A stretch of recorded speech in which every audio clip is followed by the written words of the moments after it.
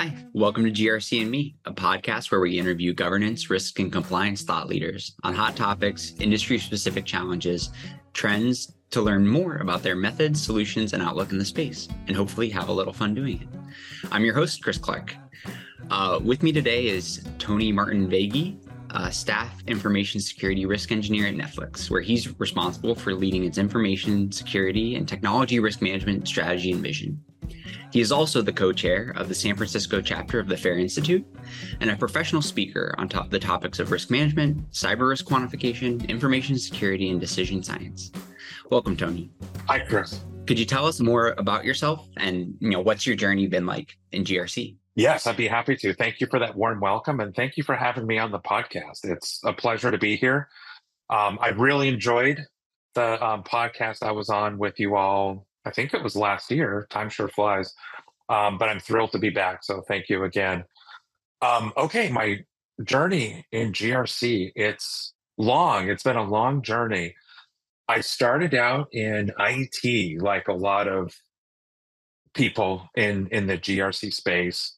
Started out many years ago, doing just about everything you could possibly imagine that one could do in IT. Everything from help desk, running cabling through attics and getting covered in fiberglass, setting up servers, learning how to code, websites, everything, all of that and everything in between. And I decided that I really needed a career change. I just wasn't really feeling personally fulfilled with that type of IT work. So I wanted a career change, but I didn't want to throw away all that knowledge, all the certifications that I had earned. So I decided information security, that this would be a really good segue into a career change. I could still use the old knowledge that I had, but hopefully transition into something that was more fulfilling.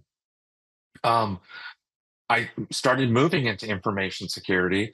And with that, I found out quickly, you really have to find a focus.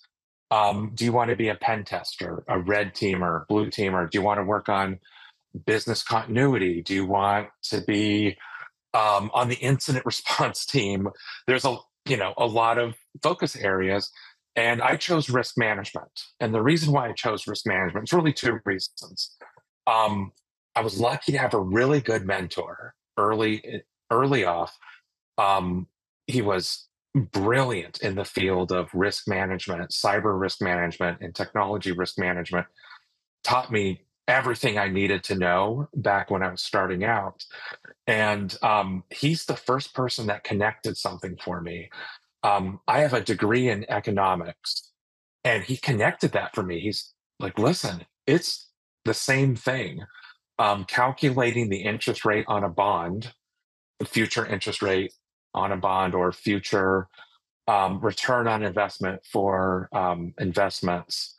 That's the same thing as a risk assessment. You're just figuring out return or your losses, and then determining the probability of occurrence, and then filling in the blanks from there. So he really connected that for me, that I could reuse that in this new GRC space that I was in. And then honestly, the rest is history. Here I am. That's pretty awesome. That's a super cool path. I'd be even interested in how you went from like economics into IT in that path. It was the early 2000s. And if you had a pulse and you knew what a computer was, you could get a job in IT. Fascinating. And you can make a lot of money doing it. Yeah. What, I appreciate you sharing. One thing that has come up pretty frequently is the power of a good mentor in people's careers. Where, what's the best piece of advice you've ever gotten on your career from your mentor or from others? Like, what advice would you give to people starting out in risk management? Network. It's so simple. We hear it all the time. And I feel like there's nothing more important than that. If I look back at my career, and think of all the crappy jobs that I've had with horrible bosses or bad work-life balance or just stuff I didn't enjoy, or it wasn't a good match for me personally or my skills, those were all jobs that I got off of LinkedIn or job boards or, just stuff like that. And all the best jobs I've ever had have all been through networking, people that knew me, people that I knew, people that were able to take my skills, my personality, what I bring to the table, and match it up with people that are looking for that. And so many doors have opened up for me with networking.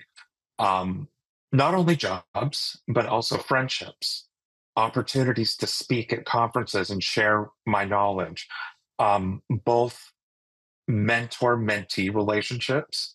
I've been able to be a mentor to people entering the field, which has been incredibly enriching for me. But I think everybody still needs mentors, even people late in their career. So I've been able to hook up with really good mentors still. And it's really important to me to have those types of relationships. Um, Serving on volunteer positions for various information security or GRC groups um, throughout the world. It's just been really enriching, and I owe all of that to networking. And it's hard for me because, like a lot of people, I think everybody has social anxiety to some degree. I definitely do. I don't find networking easy. So it's something I have to intentionally do. I have to set an intention to do it, set a goal, and just go out there and take a deep breath and do it. But it's been really enriching for me. So that's really the best piece of career advice I've ever received. It's simple. We hear it all the time, but it's just fundamental. I appreciate you sharing that. Yeah, I originally thought you were making an IT joke, like build a network. Networking, yeah. Right. But to your point, yeah, like that's really powerful, and it's good to know that. I think there's some, because I feel similarly, like I'm inherently like an introvert. Meeting new people is always tough, but like when there is that intentionality behind it, and there's like a almost going in that there's a goal, it's really powerful. I thank you again for sharing. Before we jump into like the risk management topics, I kind of always like starting with something we call like risk in real life. So better for worse, we are all risk managers. And we think about mitigation and transferring risk and avoiding risk and all that, whether we think so or not. So before we started recording, I talked a little bit about how my wife still cuts my hair. I'll let anyone who actually watches this decide whether or not she did a good job. But one of the things that I always do to kind of like mitigate the risk of, her being an architect and not a hairstylist is that I always plan or ask for a haircut when I know that I don't have to like travel or be anywhere other than Zoom for at least 2 weeks. And so I like have a way almost of, if there's a little snip or there's something kind of off or the line is, like I know that it's not going to be too noticeable for at least a little while. Mm-hmm. So I don't know if you have an example that you'd like to share. I like that. So you're mitigating risk. You're implementing a risk response decision tree. You mitigate it by forecasting ahead. Let's see what I have going on, and then asking for the haircut to give you time. Yeah, I like that. I do a lot of that too. I can't help it. I've been a risk analyst for so long that I literally can't help it. Every single day I'm doing risk analyses, whether it's in my head. Sometimes I break out the Monte Carlo simulations though, just in real life. I think I'm going to give you an example, but I think before I do that, I need to describe just my philosophy on risk or risk management or risk analysis. I think that those of us in cybersecurity, I've also seen this, with ERM folks or operational risk folks, we often misunderstand the purpose of risk management. It doesn't exist to identify the things that can go wrong and point it out to people, even though oftentimes that is the outcome. Risk management exists to identify trade-offs between benefits and risks and bad things that can happen, and give leadership decision makers enough information so that they can decide the best, most cost-effective, and safest path forward.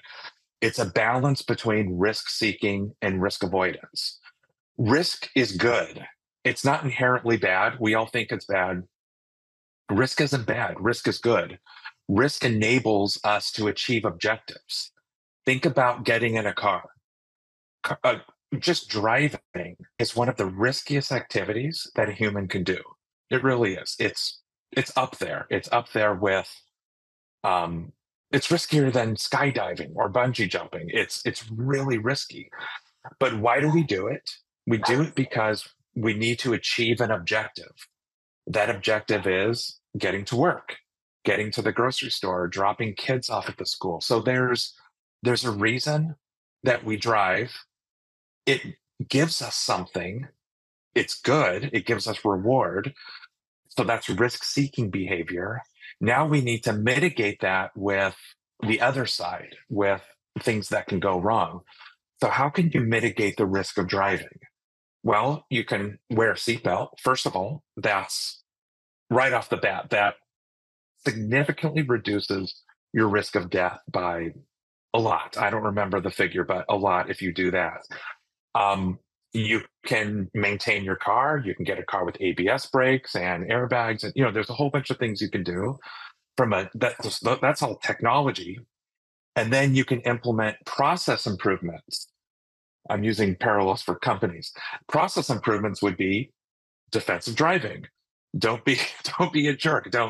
Don't zoom around. Don't speed. Just practice those types of good driving habits. Now, you also want to mitigate risk because bad things are almost unavoidable, just like data breaches. Every company is going to have a data breach at least some point in their life. You're going to have a car accident. Now, how do you mitigate the risk of a car accident? You can do the aforementioned things that I mentioned, but you also need to assume that it's unavoidable. I think the listeners know where I'm going. You need to transfer some of that risk out. Car insurance. So you're not on the hook for a catastrophic cost. So you can avoid some risk by defensive driving and all of that. You can mitigate some by wearing seatbelts and maintaining your car. You can transfer some risk by car insurance. So I run through these calculations all the time in my head. So risk analysis, risk management exists to achieve objectives. I still want to achieve my objective, which is driving my car, but I want to do it safely. So that's basically how I approach it. For quantitative analysis, I actually did a quantitative analysis on my house a couple of years back. So I live in the Bay Area, and like many people, whether this is dumb or not, a lot of people do. I live in a liquefaction zone. Now, a liquefaction zone is when an earthquake occurs. The sand and the silt and the fill that your house is built on takes the characteristic of liquid during shaking of an earthquake. So it's almost like being on a waterbed when your house starts to shake. So the way to mitigate that is seismic retrofitting, that if you can find the bedrock or if you can do other things to make your house more stable during that type of event, your house has a greater chance of standing. Now, I wanted to figure out the cost of that seismic retrofit versus the cost of a catastrophic earthquake and the probability of a catastrophic earthquake occurring, knowing that I was going to sell the house at some point in the future. So which one should I do? So I did a pretty complicated risk analysis, risk quantification, of course, with some Monte Carlo simulations, the cost of everything. And I got a pretty good return on investment calculation of what I should do. And it turns out it was a good choice. So during the time that I lived there, an earthquake didn't occur. So I didn't have that incident. I did put some money into earthquake retrofit, not a ton. It wasn't the kitchen sink type of repair, but it was just enough to make myself safe if the earthquake did happen. And it got me more money for when I did sell it. So that's just an example. But as I mentioned, I can't help myself. I do these all the time, all day. That's super cool. No, I really appreciate you kind of explain that philosophy. I think it's a really kind of misunderstood, but using risk as a strategic decision maker, and like those trade-offs is powerful. And then I love the quantification of that. That's such a, when you explain it like that, it seems really clear. Mhm. So maybe I know we've talked about a lot of risk quantification pieces, but jumping now into like the actual aspect of it, like how would you explain risk quant to an 8-year-old? Okay, that's a great question. And the reason why it's a great question is I have an 8-year-old, and CEOs sometimes act like 8-year-olds. I'm totally kidding. But sometimes you have to explain things in very simple terms. So this is how I explained it to my kids. I have 2 young kids. So if you or your listeners are familiar with, so there's a jelly bean product, jelly bean line called Jelly Bellies, and they have a special product line called Bamboozled. And what Bamboozled is it's a box of jelly beans, and each fantastic tasting jelly bean, plum, pear, peach, buttered popcorn, coconut, each of them has a completely disgusting counterpart that's indistinguishable visually from the taste of the good one. So, for example, juicy pear, its counterpart is boogers. Peach is barf. Buttered egg is rotten. Buttered popcorn is rotten egg, et cetera, et cetera. Licorice is skunk spray. So, this is how I explain risk quantification. Would you like to play the game Bamboozled with me? If you win, I'm going to give you $20, and you just have to guess which beans are the disgusting ones and which ones aren't. But of course, the only way to find out is to eat them. Now, there's a catch. There's not an equal amount of gross flavors to good flavors. Some boxes have more gross flavors. Some boxes have a lot more gross flavors. Others have more good flavors. And we don't know what ratio we have in this box here. We don't know. So before we play, that's a big mystery to us. Now, this is where risk quantification comes in. Risk quantification is a tool that helps you decide whether or not to play this game with me. If you play it, you're going to eat some disgusting ones, and that's really gross. But if you play it and win, guess what? You get $20. So that's the risk reward ratio, the risk reward trade off. Now, there's some fancy math that we can use to determine the probability of selecting a gross bean.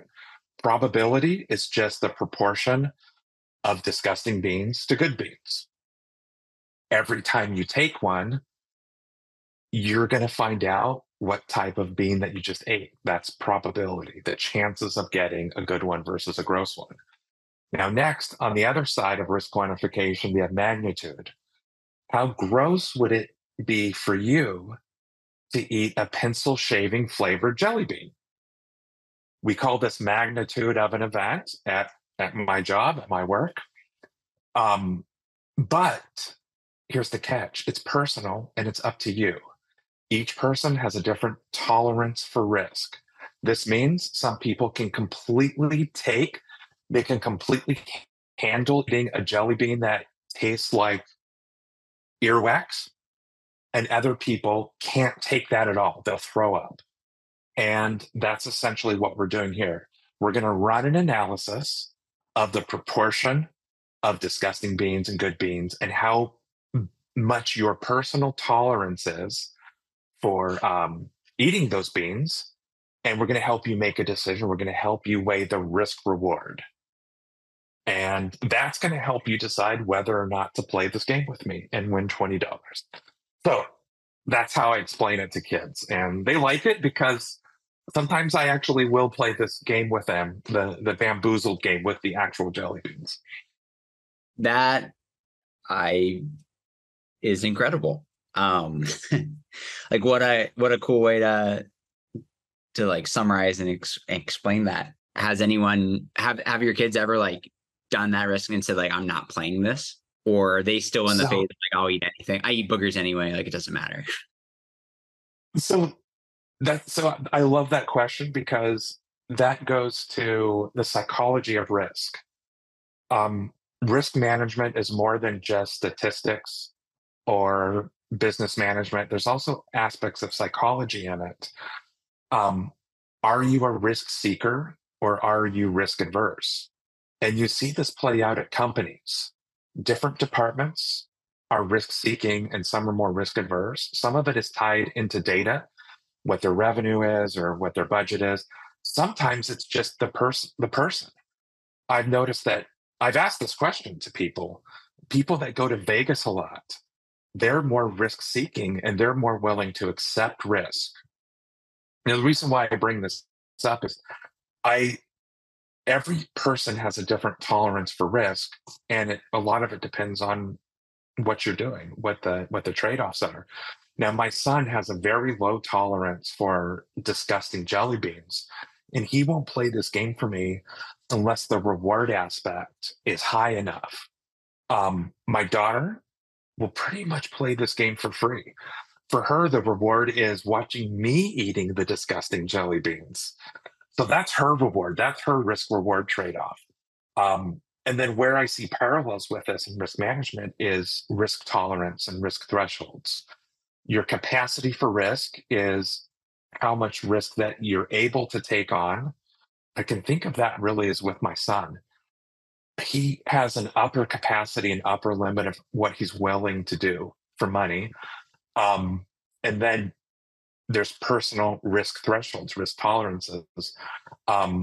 Sometimes that depends on your mood of whether or not you want to play this game with me, or, maybe if we're having fun doing something else, they want to continue playing. So it's just a really interesting parallel for the psychology of risk and how that plays into risk seeking and risk adverse behaviors. We mentioned the FAIR Institute as like kind of this we've talked in terms of probability and magnitude, and I guess what are the different models of risk quantification? And I know you co-chair the FAIR Institute in San Francisco, but is there a reason that you align to their model of risk quantification versus, say, others in any way?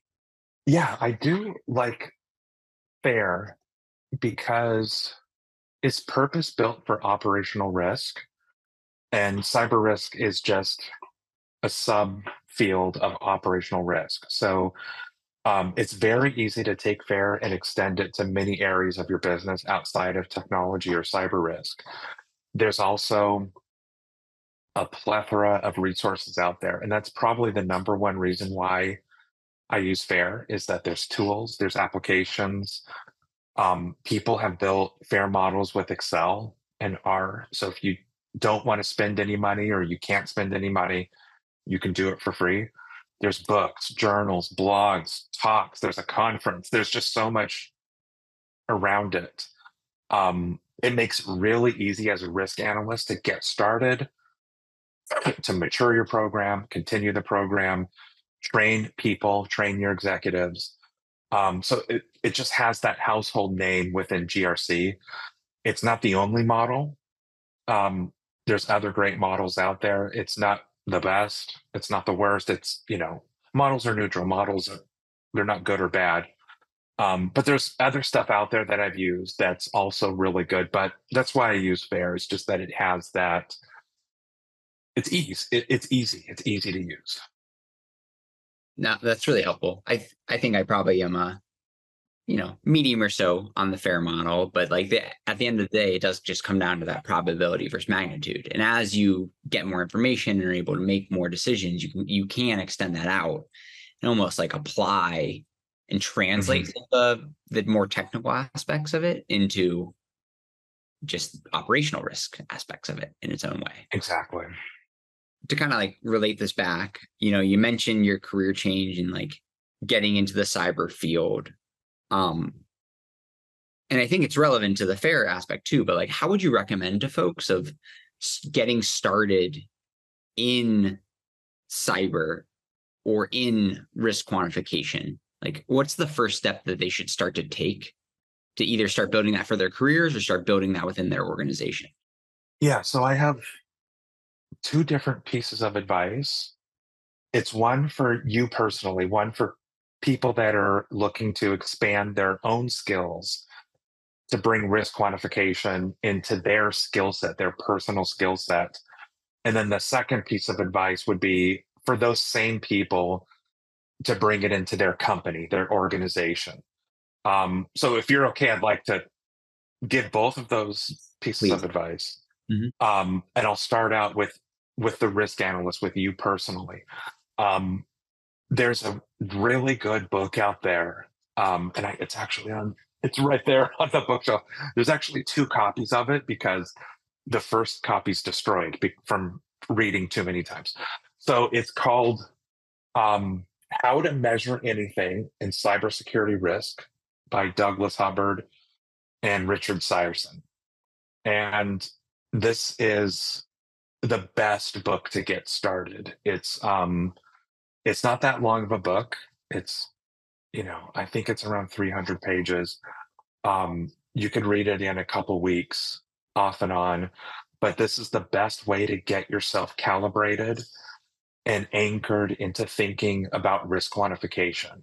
And the reason why I say that is if you're currently running a GRC program or your skill sets are in the red, yellow, green risk or high, medium, low, or 1, 2, 3, that kind of thing, switching to risk quantification requires a complete paradigm shift in your way of thinking about risk and what it means to do an analysis of risk and what the objectives are of risk.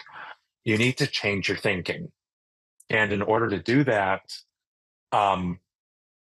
you need to really understand the science behind it. It's rooted in science. It's rooted in math. And it's not new. Honestly, this is 300 years of math, of science, because cyber risk it's basically just actuarial science. It's what insurance companies do. It's just that you're modeling DDoS instead of earthquakes. But it's essentially the same thing. It's the same math. It's the same concept, same paradigm, same metaphors. So that book is where I would start. Now, the great thing about that is it's not fair. They teach you completely different models that you can run for free in Excel today. And you can run your own Monte Carlo simulations. You can build your own Monte Carlo. You can build your own risk registers, everything from scratch, a couple weekends in Excel. It's really easy to use. That means if and when you decide to transition yourself to something like FAIR, you already know how the math works. You know all the formulas, the equations, what a Monte Carlo simulation is. I know that sounds intimidating. It's really not once you've built your own and figured out, oh, okay, this is all it is. And once you move to FAIR, you're going to have that foundational knowledge. And then from there, just start building out your own risk models. If you can just Google it, there's free FAIR tools out there. So you can really start today. You can do a FAIR analysis on selling your house like I did, or seismic retrofit, or you can do really easy stuff like, should I buy the mobile phone protection with T-Mobile for my brand new iPhone 15? That's a risk analysis you can do. What's the probability of you breaking your phone? versus the cost of you breaking your phone. And that's going to tell you if you should buy insurance. So there's a lot of examples that you can do, a lot of ways to get started. So just from the risk analyst standpoint, the risk analyst standpoint, if you're looking to expand your skill set into GRC, risk quantification in GRC, I would start with that book and then start doing exercises. And then from there, just go down Google rabbit holes. You can join the FAIR Institute. There's other organizations out there. There's conferences. There's a lot of stuff you can do. So that's from the personal risk analyst standpoint. Now, organizations, what if you're in an organization and you want to get started with risk quantification, or maybe you're curious about it? This is my advice. And I've learned this the hard way through a lot of trial and error. Early in my career, mostly error. Now I'm a little bit more successful with it because I've learned the hard way. So what you don't want to do is go in and replace the existing red, yellow, green risk program with risk quantification. As tempting as that's going to be, after you read How to Measure Anything in Cybersecurity Risk, you might have this feeling like, we have to do this today. We have to rip the Band-Aid off and go to risk quantification right away. Don't do it. Don't do it. Continue to run your red, yellow, green program and find an ally within your company that understands the math behind risk quantification and do a one-off risk analysis just for them, just for their team. Ask them, what burning question do you have that you want answered? Oh, I really want to know if I can justify an additional headcount. Okay, so what risks would that additional headcount mitigate? And then do some risk quantification for that and give them some numbers to back up the data. And then do another one, do another one, do another one. Get leaders that are asking for this type of analysis. It's going to do a few things. The first thing it's going to do is you are going to have the opportunity to practice your skills with risk quantification in a low stakes environment. You can make mistakes because you're just working with a team. It's not part of your official program. You're just helping them out. And the second thing it's going to do is get people talking about you, getting people talking about risk quantification. So it's a win-win for everybody. And then after you have that under your belt, then start looking at transferring your red, yellow, green program over to risk, something that's quantified. At my current job, this is exactly what we did. I've been there for 4 years. Actually, yesterday was my 4-year anniversary, which is exciting for me because I really love working where I work. Started out 4 years ago. Red, yellow, green program was in place. We just did risk analyses. Hey, team over there, can we help you out? Team over there, let's quantify some risks. Team over there. We did about 5 or 6 of those and got a lot of people interested in the program. And then a year later, then came over and flipped the program, the risk register, over to risk quantification. And then we never looked back. So very successful with that. And I really recommend that kind of baby steps for your listeners if they're interested in doing that. I really appreciate all of that. I think first with the book, How to Measure Anything in Cyber, we're always looking for book recommendations. I think just how do we continue to elevate the discussion around that? But then specifically for the organization, I think I know when I think about change, I know it's painful and I know it's tough to get folks on board. And I love that concept of just like find one person, ask this one question, and then repeat that. Because it takes away this big, like almost the fear of starting it and makes it really digestible and kind of like just tactical and manageable. Right. So maybe just to kind of ask, to pivot this to you, and I know I would normally ask this a little bit differently, but what's your burning question in risk management? What keeps you up at night? Ooh, so that's a really good question. So I think I sleep pretty well at night, just generally, because because I'm always thinking about these things. And I think that even if you don't have strong mitigations in place, you know, your Gen X listeners, if they're Gen X like me, you'll remember the cartoon G.I. Joe from the 80s. Knowing is half the battle. That was their tagline. That's how I feel about risk. Just knowing about it is half the battle. Um, I think for companies, if there's anything that kept me up at night, it wouldn't necessarily be cyber risk. Um, Cyber risk is very serious. It causes a lot of pain and suffering for people and for companies. It costs a lot of money. That's not the most existential risk for companies right now. I think that geopolitical risk right now, inflationary pressures, climate change, geopolitical instability, um, pose more of an existential risk to companies today than the current cyber risk landscape. That might change.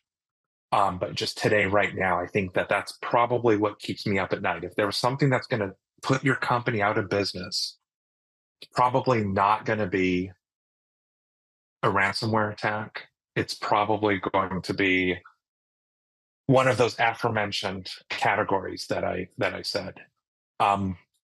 I also think that that's one aspect of it, but I also think that there's a more long-term aspect of existential risk to companies that does touch cyber risk, does touch technology risk, but it might not be what you think.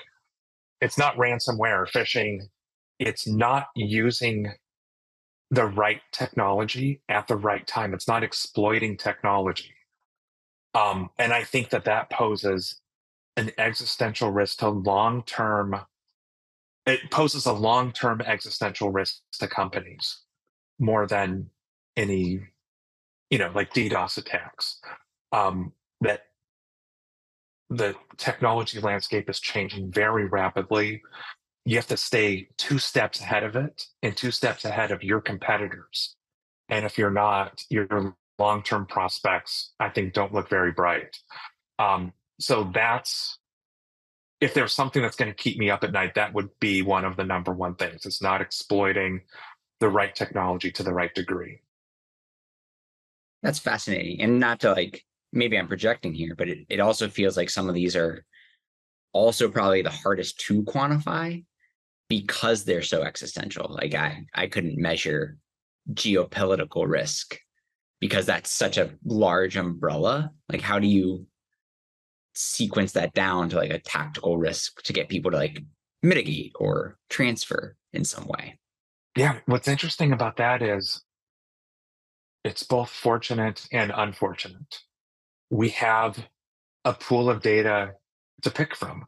That's the fortunate part, is we do have data. The unfortunate part is that means that companies have failed because of geopolitical instability.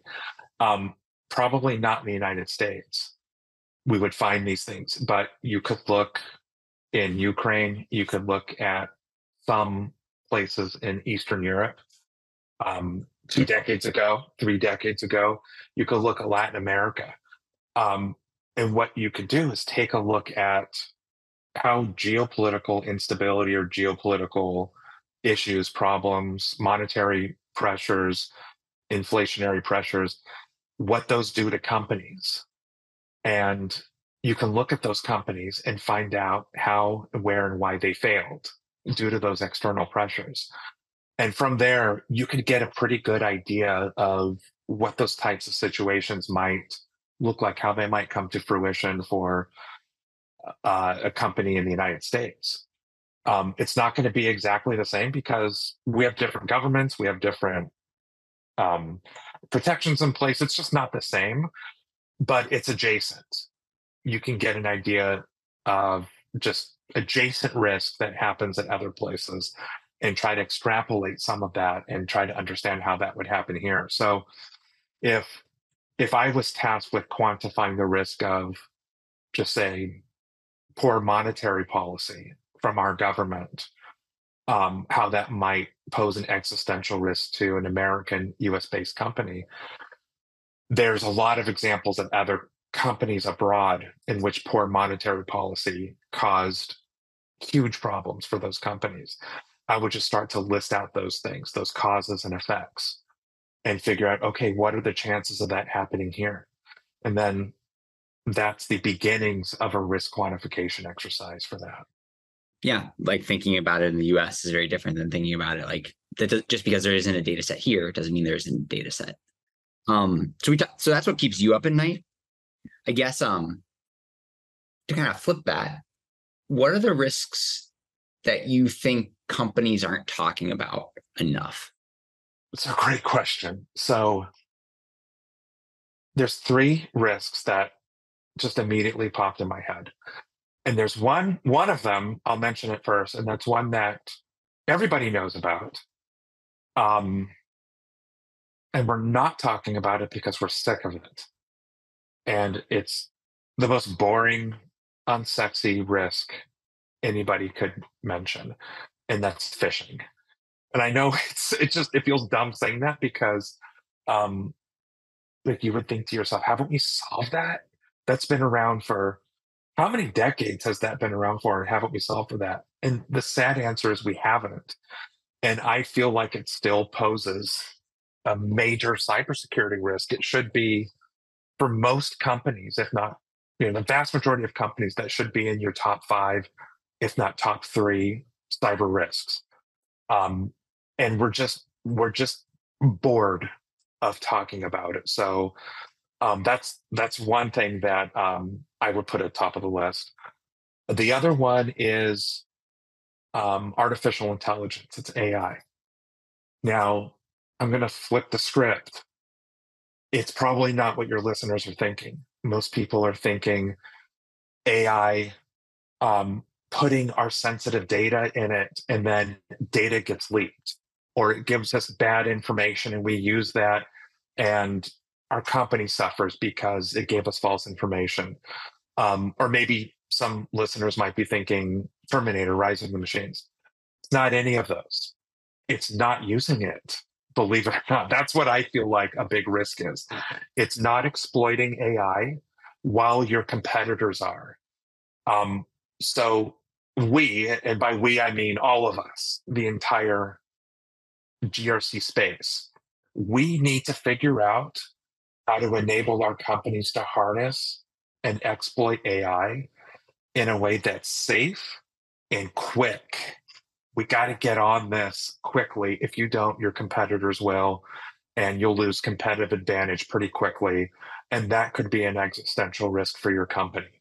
So that's a risk I feel like we're not talking about, is not exploiting AI, and GRC teams not providing guidance to their leadership to use this safely, but quickly, rapidly. And the last thing that popped in my mind was new SEC guidance that's been released fairly recently on materiality of risk. The only way to comply with this is to bring risk quantification into your GRC program. I feel like the only way to do this. If you have a serious event in which you have to personally go to the SEC and explain what happened, you're never going to be able to justify what you did by saying, we assessed the risk of data breach. It was yellow, therefore it wasn't material. That's not going to fly. Saying it was yellow, it was green, it was red, it was high, it was low, it was median, that's never going to fly. They're going to come back and say, what's yellow? Yellow relative to what? I see you have 2 yellows. If you add up 2 yellows, what does that make? Dark yellow, or is that red? It's just not going to work. So the only way to do it is risk quantification. We're not talking about this enough. The first company that gets burned with this because they don't have risk quantification and they get in trouble with the SEC, they have a material event and they weren't reporting it, that's going to be a wake-up call for all of us. It's fascinating. Yeah, the fishing one that's a kicker. But it's just an interesting one because, I mean, to go back to the psychology of risk, like it does inherently rely on humans. It's not technological, it's not process. It is purely a what's the weakest point in your system? And typically that's the human aspect of it in some way. On the topic of AI, I think it's a, you and our chief product officer can chat sometime because he agrees. Like the two things is like there's risk in not doing it, move safe, but move fast. I like, how are you moving safe but fast with AI? I think that companies need to have guardrails in place that provide guidance to users, to employees, that really describes the risk and reward of using AI. So obviously, if you have a really good use case, you want to exploit this quickly, but we need to proceed cautiously and really understand the limitations of AI as it exists today. Some of the biggest problems is just false information. Yeah, there's a lot of examples. I asked it for a profile on me, and ChatGPT did know who I was, but the bio that it created, it knew I was in cyber risk, and it knew that I spoke and did writing in various places. And then when I asked it for references and sources, it was completely fabricated. The books that I've written, I haven't written a book, but the books that it said I've written, it's completely fabricated. The journals I wrote for, the conferences I've spoken at. I was really surprised that it made something up that was so out of left field. So there's a big cautionary tale for it. But if you know how to use it and you provide those guardrails to people, to users, then I think your company would be well positioned to exploit it. It's interesting you say that. One of the first conversations we had around AI, but it's probably a few months ago. His name's Dorian. He was talking about that and how they were starting to quote legal cases or like asking AI, and basically AI was kind of like an 8-year-old. It lied because it like, like, well, if you like do that and then you're like, well, where did you get that? It will make up sources. And then if you keep doing it, it will eventually admit like, oh, I made it up in a way. And it's fascinating that that's like, in a way, is a risk in using AI that it can do that. Exactly. We talk about AI as one thing. We've talked about risk quant. Are there any other tools that you think risk managers should have in their toolkit, like with working in the business? Yeah, that's a great question. So I think that I'm going to mention a couple soft skills and then a couple of actual tools. So the thing that I've learned throughout my career is that everybody likes to receive data differently. They interpret data differently. And that goes to the risk communication skill that every risk analyst should have. This doesn't even have to be risk quantification, even if your program is red, yellow, green, high, medium, low risk.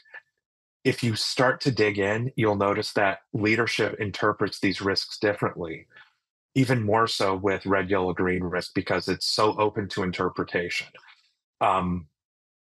So the thing that I've learned is good risk communication and good use of visuals. And I think that it's worth taking time to read up on this, how to communicate data, how to communicate analysis, and how to do it in a way that's not biased or leading readers to a particular conclusion, either intentionally or unintentionally. I think that as risk analysts, we need to be as unbiased as we can when we communicate risk results. We really don't want to push people toward a certain outcome. We're here to provide data. You make the decision. You decide the outcome. So that would be one soft skill, is risk communication. Another one would be, I just touched on that briefly, is just visualization and presenting data.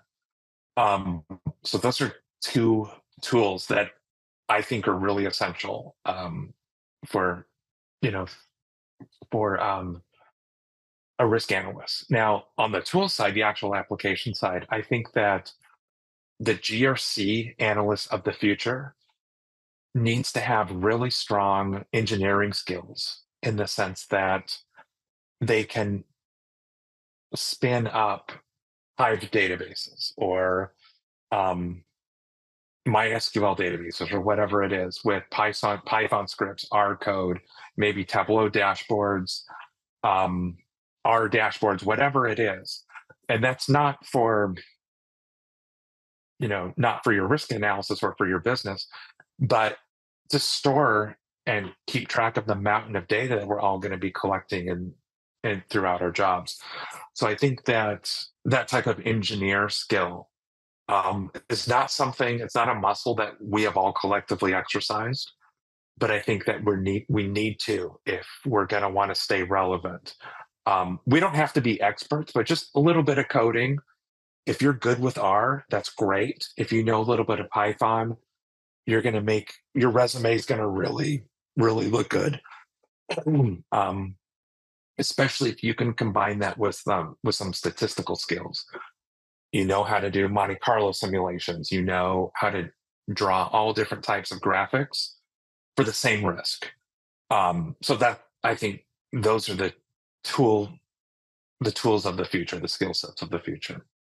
Awesome. No, I appreciate you sharing that. That's it is interesting how the volume of data is going to change everything. You mentioned a little bit about like risk managers need to be unbiased in the way they present their problems. Do you view that differently from like, here's the data, you make the decision versus here's the data, you make the decision, and here's our recommendation? Like, is there a place for risk managers to make recommendations around that data for the business? Or does it almost step away from the pure risk management of just providing and then letting them make that decision?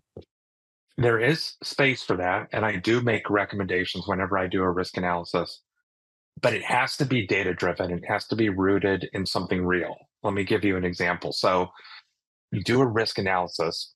It's all data driven. You determine the probability of an event occurring. And if and when it does occur, the magnitude, how much does it hurt? That's going to give you a set of numbers. You're going to know how much a single incident costs within a range, of course. And now you're going to annualize it. You're going to also have a range, your annualized loss expectancy. From there, hopefully your company should have risk tolerance, risk capacity, risk threshold, risk appetite. You should have all of those numbers. Now you can take your risk analysis, compare it against those numbers. Now you can start to make recommendations. Does my risk exceed the company's capacity to take on risk? It doesn't. So my recommendation here with this is it would appear as if we have enough cash reserves to cover this risk if and when it does happen. If it exceeds that capacity, your recommendation is this exceeds our stated capacity for risk. I didn't create that risk capacity, leadership did. So you all gave me that number. I recommend that we immediately reduce risk or buy cyber insurance or increase our cash reserves. We need to do something immediately. Now you should have risk tolerance or risk thresholds. This could be company-wide or it could be by product or by department. That's the next step in your decision tree. Does it exceed the capacity or the threshold for risk, our tolerance for risk? If it does, I recommend that you have to mitigate it. And we should have a really good idea of what controls mitigate the risk. During your risk analysis, you should have revealed some of the weak spots. Hey, we don't have any logging at all. You should have found that. I recommend you implement logging. You can run another risk analysis that shows a hypothetical future with logging turned on. If you turn logging on and real-time monitoring, you could reduce risk by 25%. So you're still making recommendations, but it's unbiased. It's data-driven, and you're not putting your your personal beliefs into it, which I see all too often, unfortunately, um, scaring people, which I don't like to do. So I think there's definitely room for that.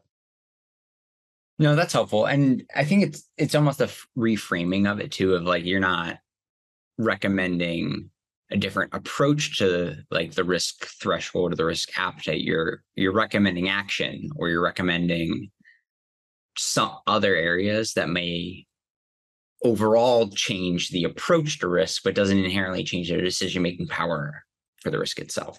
So we talked about, kind of like your views of risks and, kind of like internal risks to your organization. Maybe just taking that one step further out to like, how do you think about third party risks and the ways like these other partners or vendors introduce risk into your environment? Does that like, how do you approach risk you can't control?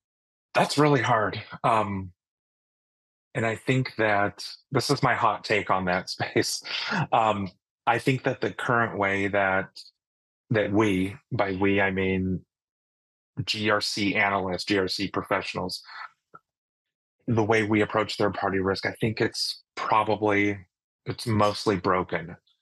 The reason why I say it's broken is we have an over reliance on these questionnaires, whether it's a SIG questionnaire or something custom made. You send it out to a company, they fill it out, you bring it in, they spend days filling it out, you spend days analyzing it, and then that's usually it. But it's honor system. And the people that are filling it out at these companies generally don't have intimate knowledge of some of the questions that they're answering. They don't know the exact level of logging and real-time monitoring on the system that you're considering purchasing or getting services from. So these questionnaires are mostly honor system based. You ask for a series of policies or standards or procedures. They come back and you just use it as a checklist. You have no idea whether or not they're actually following it or not. The questionnaire says, do you follow your information security policy? You can click on yes, sure. It doesn't really mean anything. Now, having a SOC 2 report, that helps a little bit, that type of third party audit. But if any of you have been through a SOC audit at your company, like if you've had a SOC auditor come in to issue a SOC report for you, you know the problems with that. You know that you can do pretty much anything to get yourself ready for a SOC audit, and the minute the auditor leaves, you go back to your own bad habits. And also, you can limit the scope yourself. You set your own scope for your own audit. Let's look at this over here. Don't look at that over there. So a good GRC analyst might find those gaps, but you also might not. You might not even know to look for it. So a lot of it's honor system based, and I think that there's just a lot of uncovered risk there for companies. And it's hard. It's a really hard space. And I mean this honestly, my heart goes out to my GRC brothers and sisters that are in charge of third-party audits.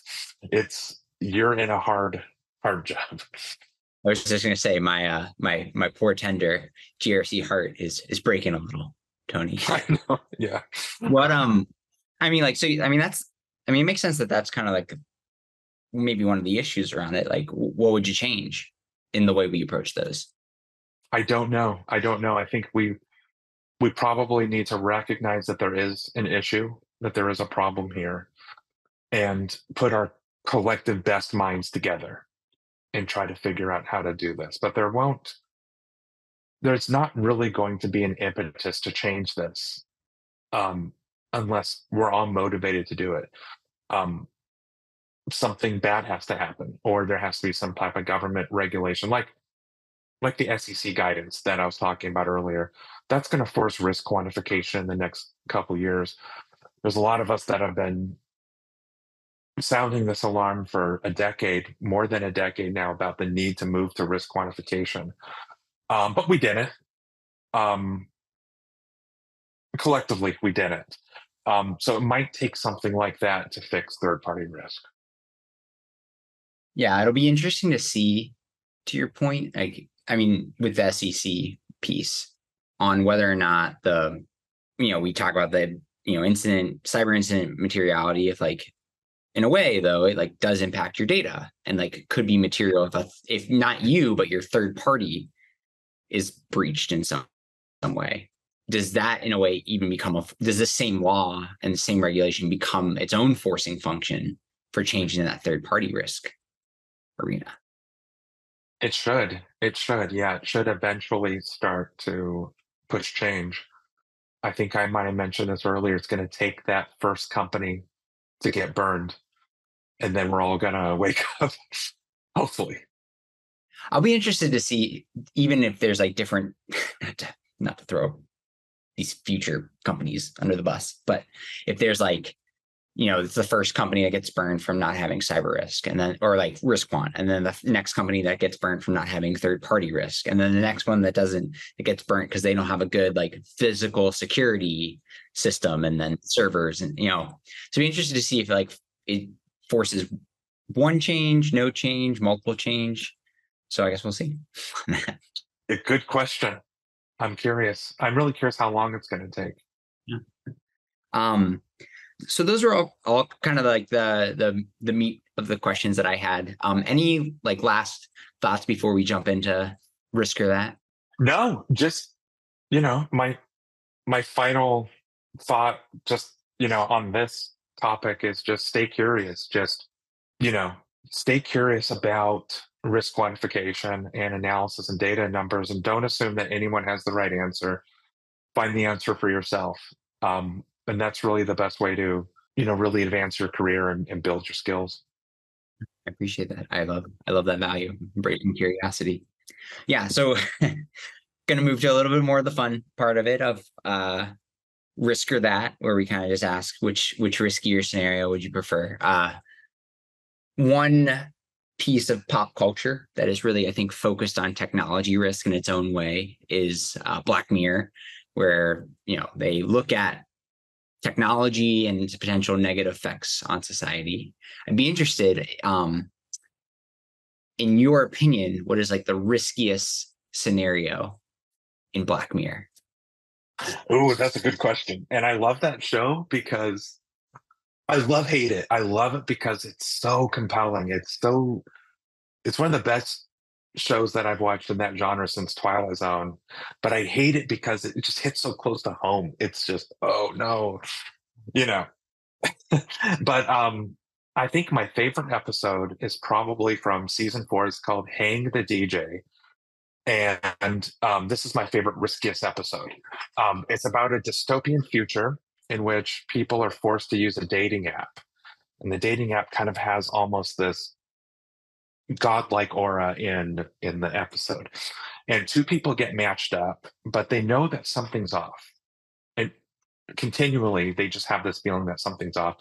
They decide to escape, to break free of this Big Brother dating app. At the end of the episode, it's revealed that the 2 people are living in a computer simulation. And those weird feelings that they have are just thousands of simulations of their dating lives. It kind of reminds me of Monte Carlo simulation because you're running thousands of simulations of company years to try to find out in which company year you get a data breach and how many of those years you get a data breach. That's all Monte Carlo simulation is.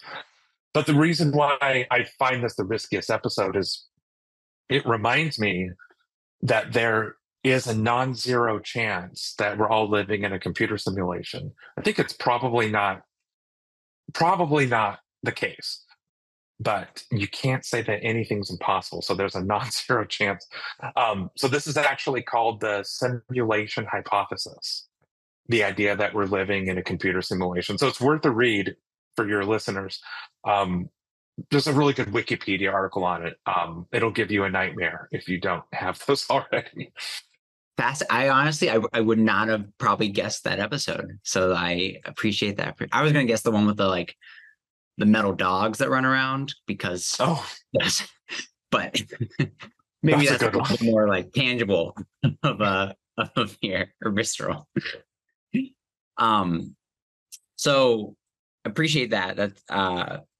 And maybe now more of a question is like, which show would you find riskier to be on? The Great British Bake Off, where everyone is a wonderful baker. They're very kind though.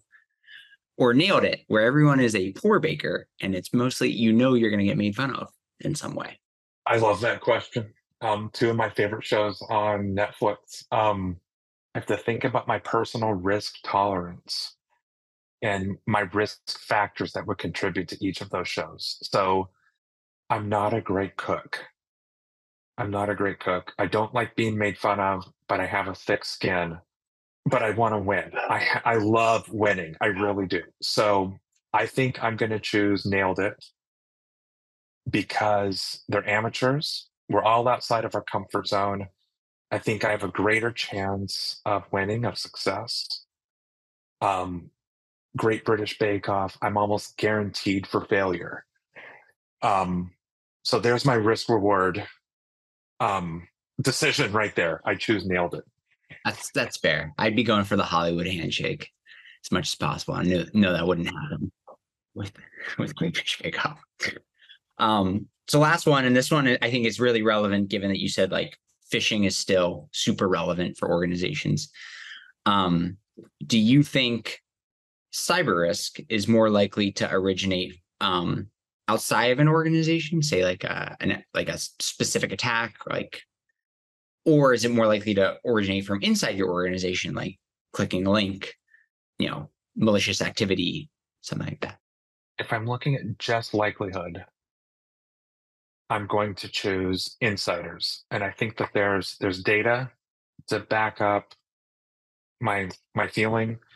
Verizon data breach investigations report. If you look at some of the data, it shows that just accidents, just untrained insiders, people pressing the wrong button, all of that leads to a lot of incidents.